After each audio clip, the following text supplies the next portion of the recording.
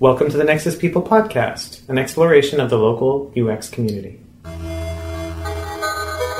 Today we are interviewing Dr. Derek Ham, an assistant professor in the College of Design at NC State University. In his work, he continues to investigate virtual and augmented reality technology to expand the possibilities of interaction design. His Oculus Launchpad-winning interactive VR experience, I Am a Man, takes audience inside the events leading up to Martin Luther King Jr.'s death. My name is Ben Watson. I'm a computer science professor at NC State. And I'm Derek Ham, an assistant professor of graphic design in the College of Design. Thanks for coming today, Derek. So, I gather from the internet that maybe you came from Hampton? Yeah. What is Hampton like? Hampton, Virginia, we call it the Tidewater area. One, it's surrounded by water, like Virginia Beach is not too far away. But it's an interesting small city that's connected to several clusters of cities. So oftentimes when people say, I've never heard of Hampton, I'm like, well, have you heard of Virginia Beach or heard of Williamsburg, Virginia?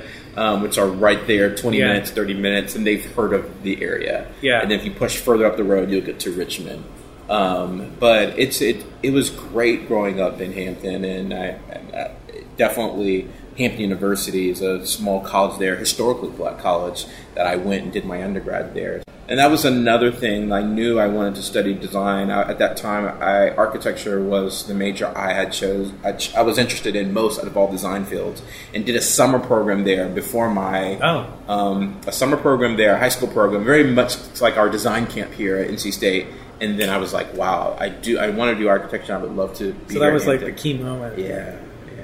And it was, I guess you liked your architecture education at Hampton, so, because you went on to Harvard. I did. Yeah. I did. And I think Hampton was a foundation for me. Mm-hmm. And even as I was completing, there was something about it that still felt foundational. It felt strong, but I felt that it was only at the level of a strong foundation. I needed to build on it, and I wasn't ready to go into the profession like some of my colleagues did. So I just knew it was a 5-year program. So at the end of my 4th, going before my 5th, something in the back of my head said, I really want to go to graduate school. So after you graduated from Harvard, there's a lot of stuff going on.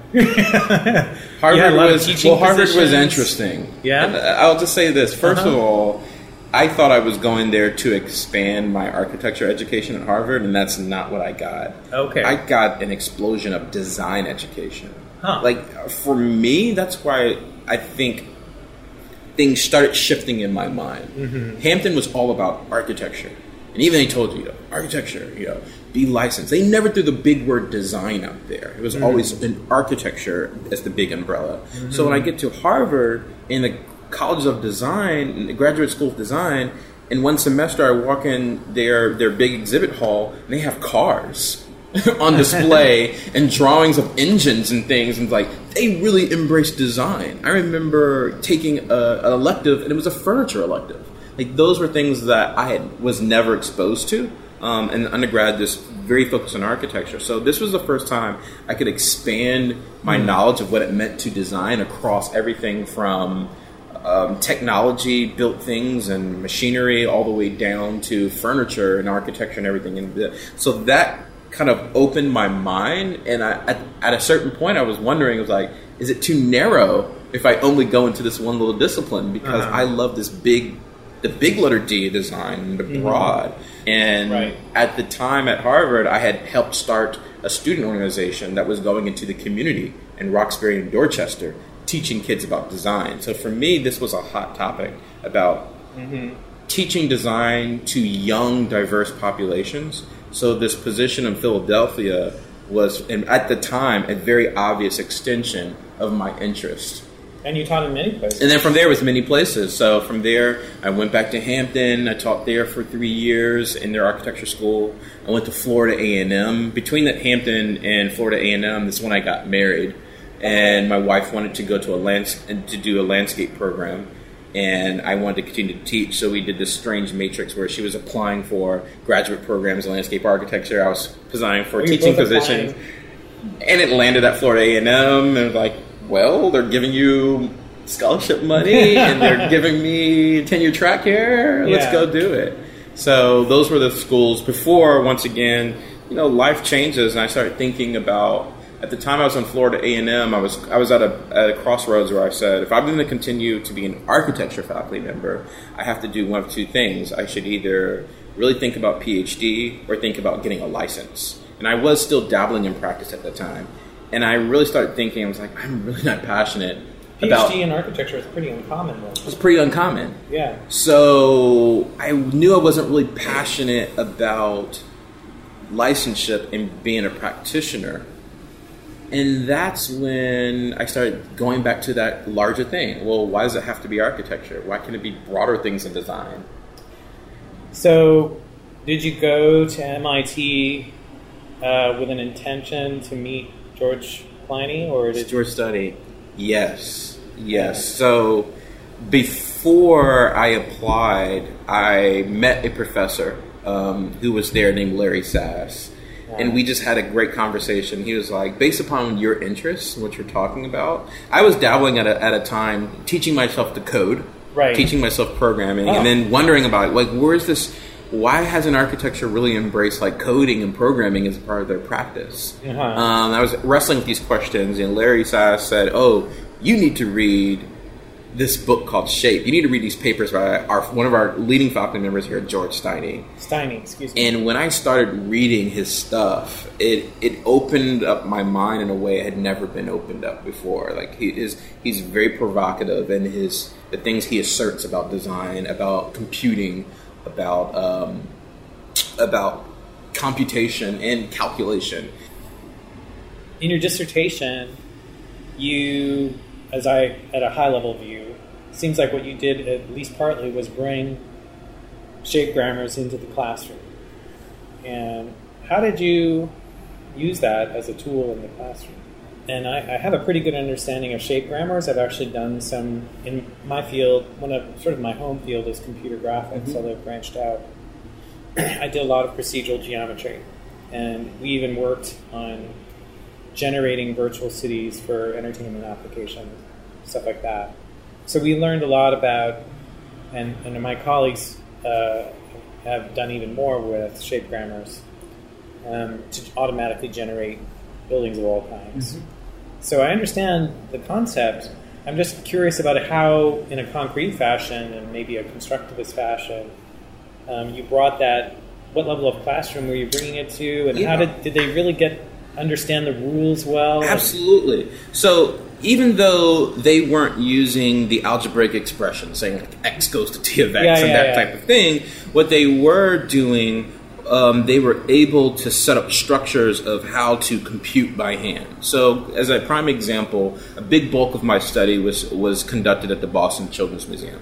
Where I had an exhibit set up where kids could play on a big light table and play with these pieces that were the variable, if you will, of a grammar system. And then I had these pattern cards. And so kids on their own, there was one little instruction that said... You would illustrate this can change to that. Yes. How do you take 4 pieces and make this thing over here? And the thing over here looks nothing like your 4 individual pieces. Yeah. So just watching kids and seeing what they would do with the pieces. I remember I used this example in my dissertation. The kid who explained it to his grandmother systematically. Hey, Grandma, take 2 pieces and make a house. And he flips them and uses a reflection rule. Then he says, now you need 2 of the houses and then you put them together, which is a double reflection. Because he was able to give instructions to another person in a procedural way, he created his rule set. He was able to do that to construct this form, where other people without that type of logic would just kind of mess and meander around. So watching kids come up with systems with their hands of rotating, of flipping, and getting more proficient. It was that game that I created that then allowed kids to enter into this understanding of variables, rules, and then systems of design. Do you see, I'm just curious, do you see architects actually using these grammars much in practice? They're resistant. Yeah, that's what I thought. The reason, this is not from a study. This is from my conversation with them, and then what I read about what architects, as they constantly write about their work. Architects today, a lot of them are still romantic in their understanding of where design comes from. Romantic and this notion of creativity can't be defined.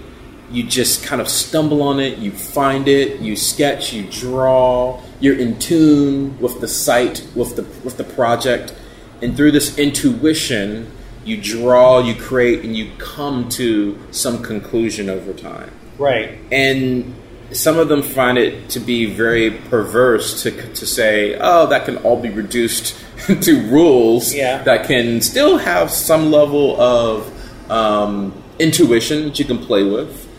But you could still break it down to a rule set with variables and structures that fits to a design system. They don't want to embrace that because it's frankly not as romantic as the person who pulls out the napkin and can sketch things, and through this kind of artistic exploration, they arrive at their design. Could it be that a lot of designers don't understand that a rule isn't necessarily a straitjacket? Yes. That's where they fell. That's where they fail to see that it's not that, and that's why I use metaphors. I use metaphors to explain how rules work all the time. I use the metaphor of cooking, and when I start talking, it's like, well, we can all agree that cooking is a creative art form. They're like, yes. I'm like, but we can all agree that a necessary part of cooking are these things called recipes that they use and they tweak. And they're like, yes. I'm like, and you don't have to stick to the recipe. You can tweak off it, you can riff off it, but the recipe always exists for every single cook who makes it. They're like, yes. So I'm like, okay. The point is, we're missing the recipe building process in architecture. Or I'll use the example of music. Well, they you know, I wouldn't say that they copy, but they are inspired by, maybe is their preferred phrase, all manner of other designs. So they do it without admitting that they're inspired and use precedent and those things in form. Like music is the same way. If you look at any jazz musicians, there's always going to be some common song, some common structure that they start with, but then they'll go and they'll improvise and they'll improv and do their sets. But then they always come back, so there is always going to be some major song or tune that guides them. And so that's why I use, like, that's what rules are, and that's what the grammars are. They're the system that's underneath that helps bring the structure, but you don't have to play it note for note. And that's, you write new rules to explain why you would deviate from there and do that. It's interesting that you use the cooking metaphor, because whenever I explain programming to people who aren't in engineering school, that's what I say. I say, a program is just a recipe. It's a recipe for doing something besides making food. Yeah. It's a great metaphor. It's just like a bunch of steps, and you follow them, and you get the results. Yes. And we're just telling the computer what is the recipe for making a financial report. Yeah. Right. And I've started using that in my graphic design curriculum, and it's great. I think overall, I haven't told George this. I would love. I haven't seen him in like about 2 years or so, but I'll email him every now and then. But I am a firm believer that shape grammars works better in graphic design, and it's more accepted there than it is in architecture for a lot of reasons. I mean, even the idea that it's easy to talk about abstraction and two-dimensional shapes without functional spaces that architecture, really deals with at the end of the day. Yeah. So I've found it being very successful in the foundation studios that I teach in graphic, introducing them to this idea of systems like this. And by the time you get to web and CSS and those types of tools, which are coding websites, they're already preconditioned to start thinking about these systems anyway. It sounds like you're pretty convinced that there needs to be more technology in design education. Yeah. What got you convinced? I mean, it was an interest of yours. Both were an interest of yours. But why do you think it still holds true? I'm just fascinated by how technology changes even the way you think. It opens up possibilities, right? Just the way you think about the world. It's a similar with, like, if you think about transportation. You live in a village and you have no livestock, no horses, nothing like that. Your whole concept of getting around the world is by foot. Mm-hmm. You may have boats and canals, but you have no concept of being able to be in London tomorrow. All right, like once you understand, like there's this technology, this transportation that allows you to move fast, it literally changes the way you think about the world, the structure of it. Mm-hmm. So that can be reduced down to almost anything. Once you start integrating what technology does and what it can do for designers, it opens up your palette of thinking. If you were playing a game, the amount of possible moves. It's like playing chess, and if I told you every piece was a pawn, you're going to play a game differently than if all of a sudden I introduce you these new pieces and new moves. It just opens up your mind. So that's why I say, even for foundational years, getting students adapted into it. And it's only a matter of time before, for higher ed professors, that we don't have to do as much in the foundation years. My daughter, who's into second grade, she's done Scratch programming. So by the time she enters college, we're seeing computer science curriculums being adapted in K-12.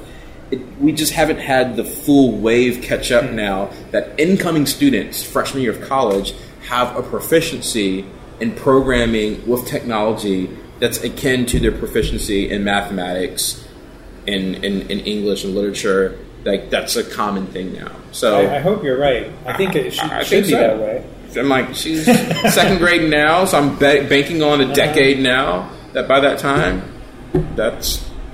It's interesting to me. I mean, I'm not a designer by training, but it seems to me that, like, if you look back 100 years to the Bauhaus, they were sort of radical in embracing technology then, right? It's not what we would call technology today, right. But they were working with like engineers and like aircraft companies, and it seems like that was a big part of their impact, was that they were saying, "Hey, let's not draw these lines." I mean, they didn't completely succeed, right? But at the same time, they were doing touchy-feely things, too. That's right. Standing in big circles and chanting and singing songs. Yeah. So it's interesting that they didn't feel this boundary of either you had to be the artistic touchy-feely over here or the super, techno over here. Like, let's let everyone play together, and we don't have that as much. Yeah, and it's interesting to me that somehow we've lost that in design.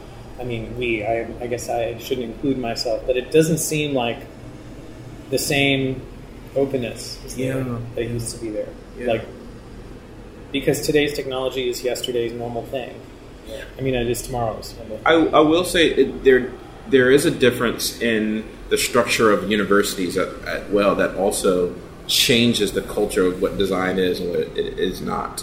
Like, for instance, the semester I taught at RISD, it was amazing to be in that culture, because everyone's an artist, frankly, at RISD, right? Yeah. Just like being at MIT, like, no one's going to ask you, can you program or not? The majority of people program in some language and do it. So it's interesting to be in certain communities where you don't have to fight for one or the other because there's a baseline culture. At RISD, the baseline culture were artists. So for me to start talking about programming coding, there was never a threat of you're doing this and losing the art side. No, we are an art school or a design school, so that's always going to be there. The same thing why the arts and design can be done really well at MIT, because no one's going to say, oh, you're getting too touchy-feely. No, at the baseline, it's still MIT. There's always going to be this kind of technology backbone.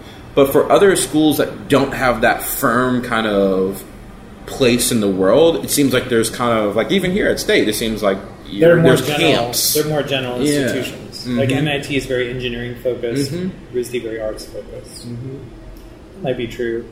So they feel like they define their identity by being different from those guys. Right.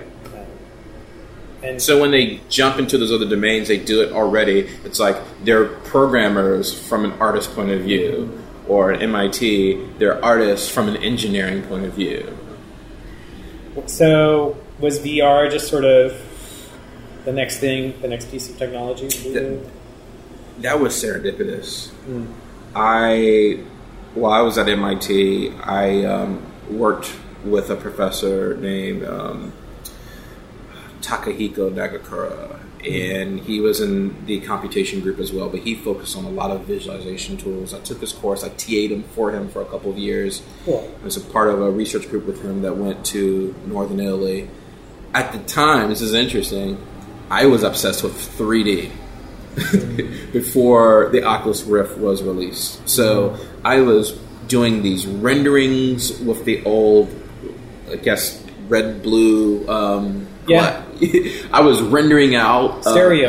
You were yes. interested in 3D stereo. I was interested in 3D stereo, so I was using Maya and Max to render out with stereo rendering, so I could check it out and see that.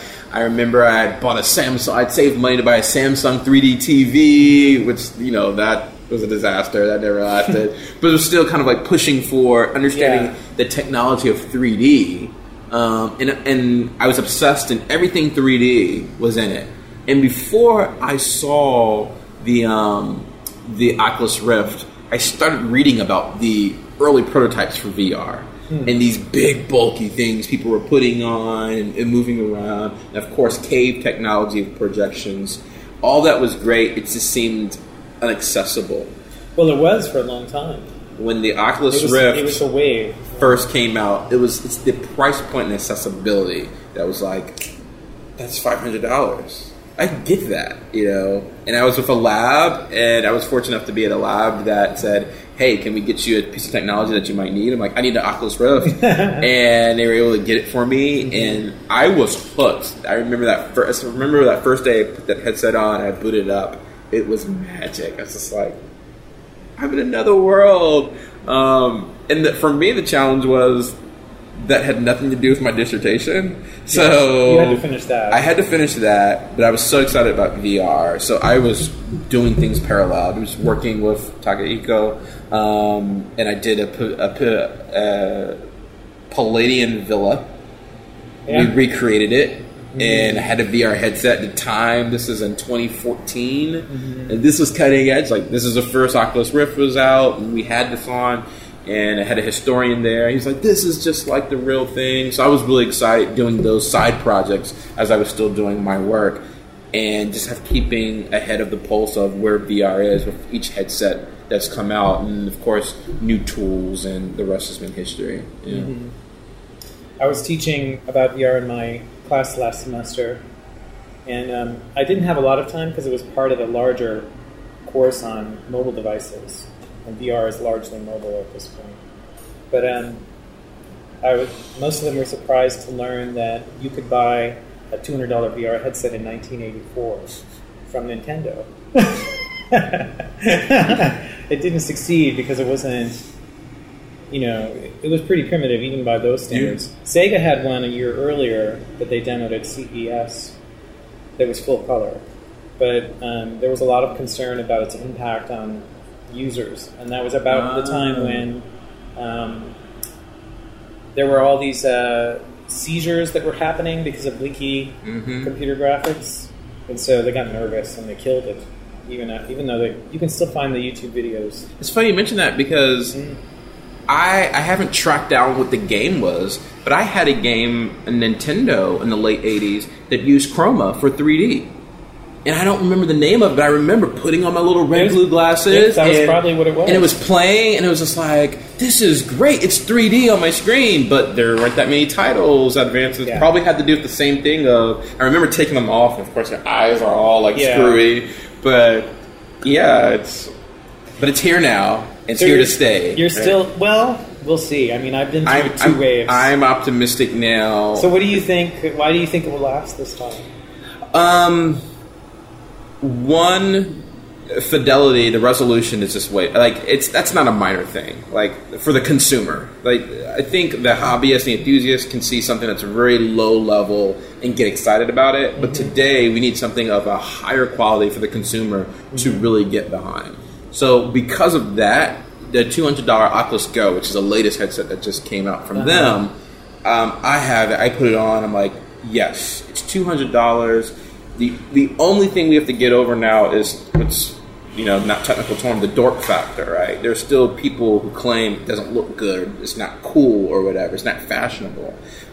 That's only a matter of time before that gets cut down because they'll get slimmer, thinner, and everything. And I think having a cousin, augmented reality, in the game helps a lot. Because the two can fuel each other. So it's like VR and AR sandwiched together. So eventually they'll be the same thing. But it's not a one-trick pony anymore. It's like there's multiple applications. There's this AR, which is not quite VR, but they're very similar. And I think the push together is something, it's definitely a brand new wave. Not like 3D TVs. Or Google Glass. I'm much more optimistic about AR than VR itself. I'm, for example, pretty skeptical of the Facebook's excitement about VR as a communication medium, because I feel like there's nothing wrong with video. We could even make video that was 3D. Well, here's my challenge with that. With video, there's only you and me. There's no other third-party content.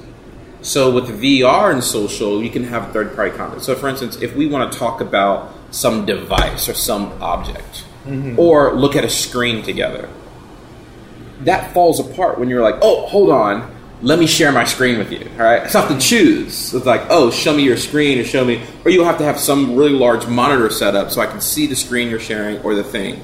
So what Facebook should, from my opinion, it's not just the fact that we could socialize you and me together. It's you, me, and this other variable. Whether the variable is a space that we're both in, or whether it's an object that we can co-look at, or it's that third thing that video can't provide because it's that one-to-one channel.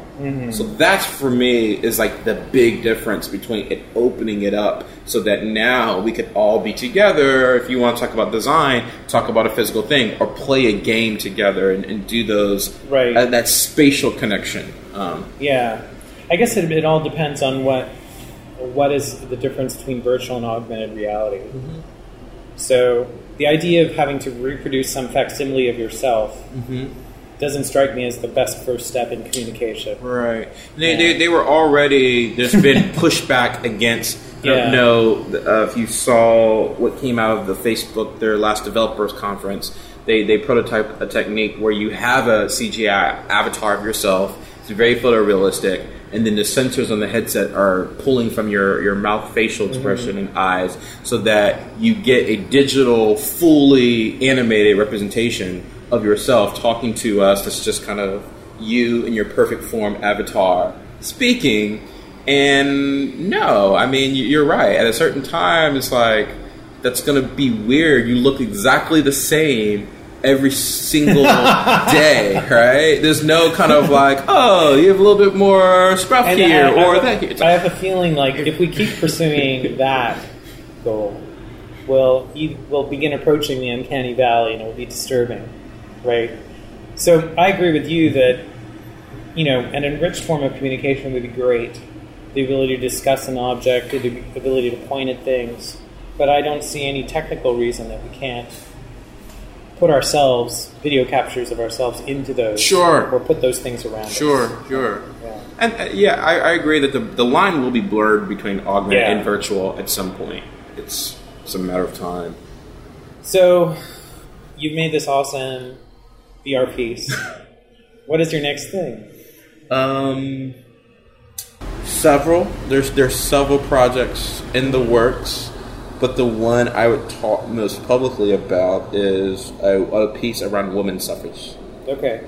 And I think there are components to I'm a Man that could easily translate to another storyline that's very similar. It's like, instead of having the hands of a black person, you can have the hands of a woman. And I want to, I was talking to a friend in the video game industry. He was explaining that you want to do a second project that's a variation of the first one, because no one makes money on the first one. And not that I'm doing this to make money, right? It's just like, if you already have a system or like Assassin's Creed 1, it doesn't make money. But the 2 and the third one, because you're building off of the same system, you could do it faster and more efficient. So I was like, wow, yeah, I have a system now of telling stories, of using history, of using photos, of doing it. Don't have to reinvent the wheel for at least another project that still has emotion and heart to it. Bring on a different type of writer to write a different script. All the environments change, but the pacing and the mechanism could be exactly the same to tell a story. And so I have a bunch of students who have partnered with me this summer to start at least prototyping the story, thinking about it, and if all goes well, this would be something that would be in production next summer, 2019, using a year to kind of build the baseline, build this.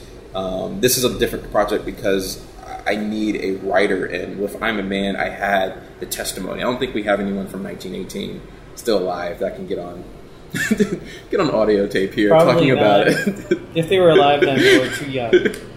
So yeah, so it's. I think it's a project that's also timely for me. I'm a Man is a timely piece because it deals with issues that we're still dealing with today, with equality, ethnic, and the problem of that we're facing with underrepresented minorities in the U.S. And then women's suffrage is the same narrative. Like, okay, this is what happened then. What are we dealing with now with women's issues? And so I think, once again, there's a connection that would resonate with people today.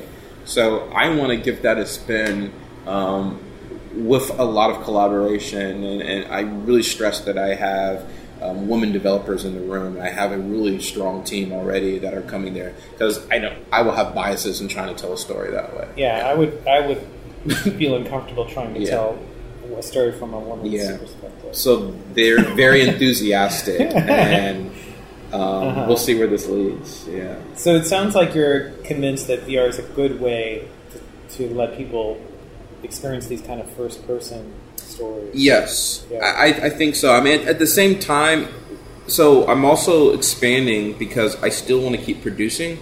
But now I'm starting to work with people as well, saying, okay, now how do we use this to then collect data on the actual user? Because we want to see if does it actually change them. I'm talking with people about using I'm a Man in a classroom, so I can see what teachers would do with them. What kind of conversations do you have with your kids after a VR experience, as opposed to them just reading a chapter in a history book or watching a documentary? Are they more engaged? Do they ask more poignant questions? What are the differences that might bring?